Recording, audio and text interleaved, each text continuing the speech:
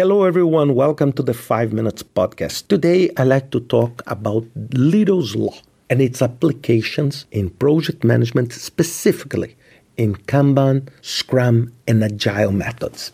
And the Leto's Law, it's a very, very simple law that is based on the production line. And the best way to explain it's imagine the number of customers in a queue. And this number of customers in a queue, it's equal to the long-term arrival rate. It means how many new customers arrive per hour, per day, per week, times the time it's taken to process them. For example, a very ultra simple example. Imagine that you sell sandwich and every hour 10 new customers arrive to order the sandwich. And it takes you 12 minutes to process each client between, for example, taking the order, making the sandwich, delivering, receiving the money, and the customer leaves. So it's 12 minutes. 12 minutes means 20% of an hour.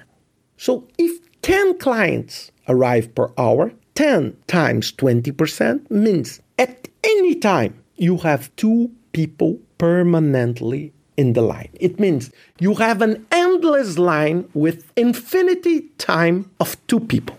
Means 2 people will always be in the line at any given time in this situation. So how do you improve your process to avoid this to happen? What you can do, you can, 1, receive less clients, right? Less clients. So you avoid clients to be in the line. Or second, you increase your throughput, means your productivity. Instead of spending 12 minutes, you spend 6 minutes. If you do that, it will be 10% of an hour. It means your permanent queue based on Leto's Law decrease from 2 people to 1 person in the line, right? And this applies exactly to our work in project management. Let's imagine work in progress. This, for me, is one of the most important concepts that we need to understand in projects. Work in progress, it's something that it's in the processing, waiting for the process, but it's not ready. It does not deliver any value. And I need to speed up the delivery of value.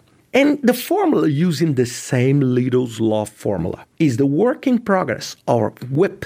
It's equal to the rate of production times the lead time, the waiting time of that. So if WIP is the rate of production times the lead time is WIP, work in progress, divided by the rate of production. So what happens if you increase your work in progress? You are increasing your lead time. And this is the conceptual challenge we face.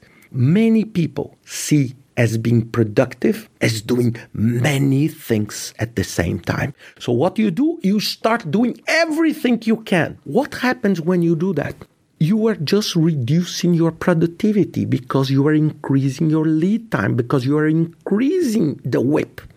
And this is why I am paranoid, and probably every single project manager that aims to deliver value faster on limiting the work in progress. Reducing your multitasking, because multitasking is a fallacy. Because when you think that you can do 3 or 4 things at the same time, this is not true.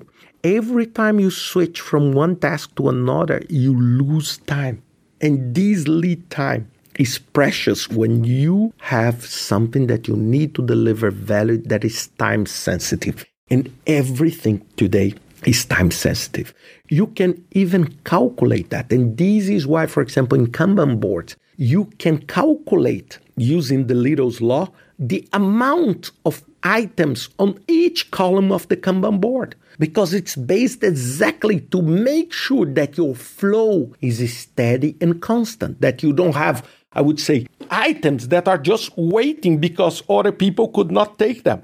So you have this steady flow of work. And this is the challenge, because most of the time with this volatile environment, you don't have a very steady stage. So it's very hard for you to calculate exactly which rate of production you have on every single moment. And this will allow you to calculate exactly how many items can come and how many items should leave on a given time.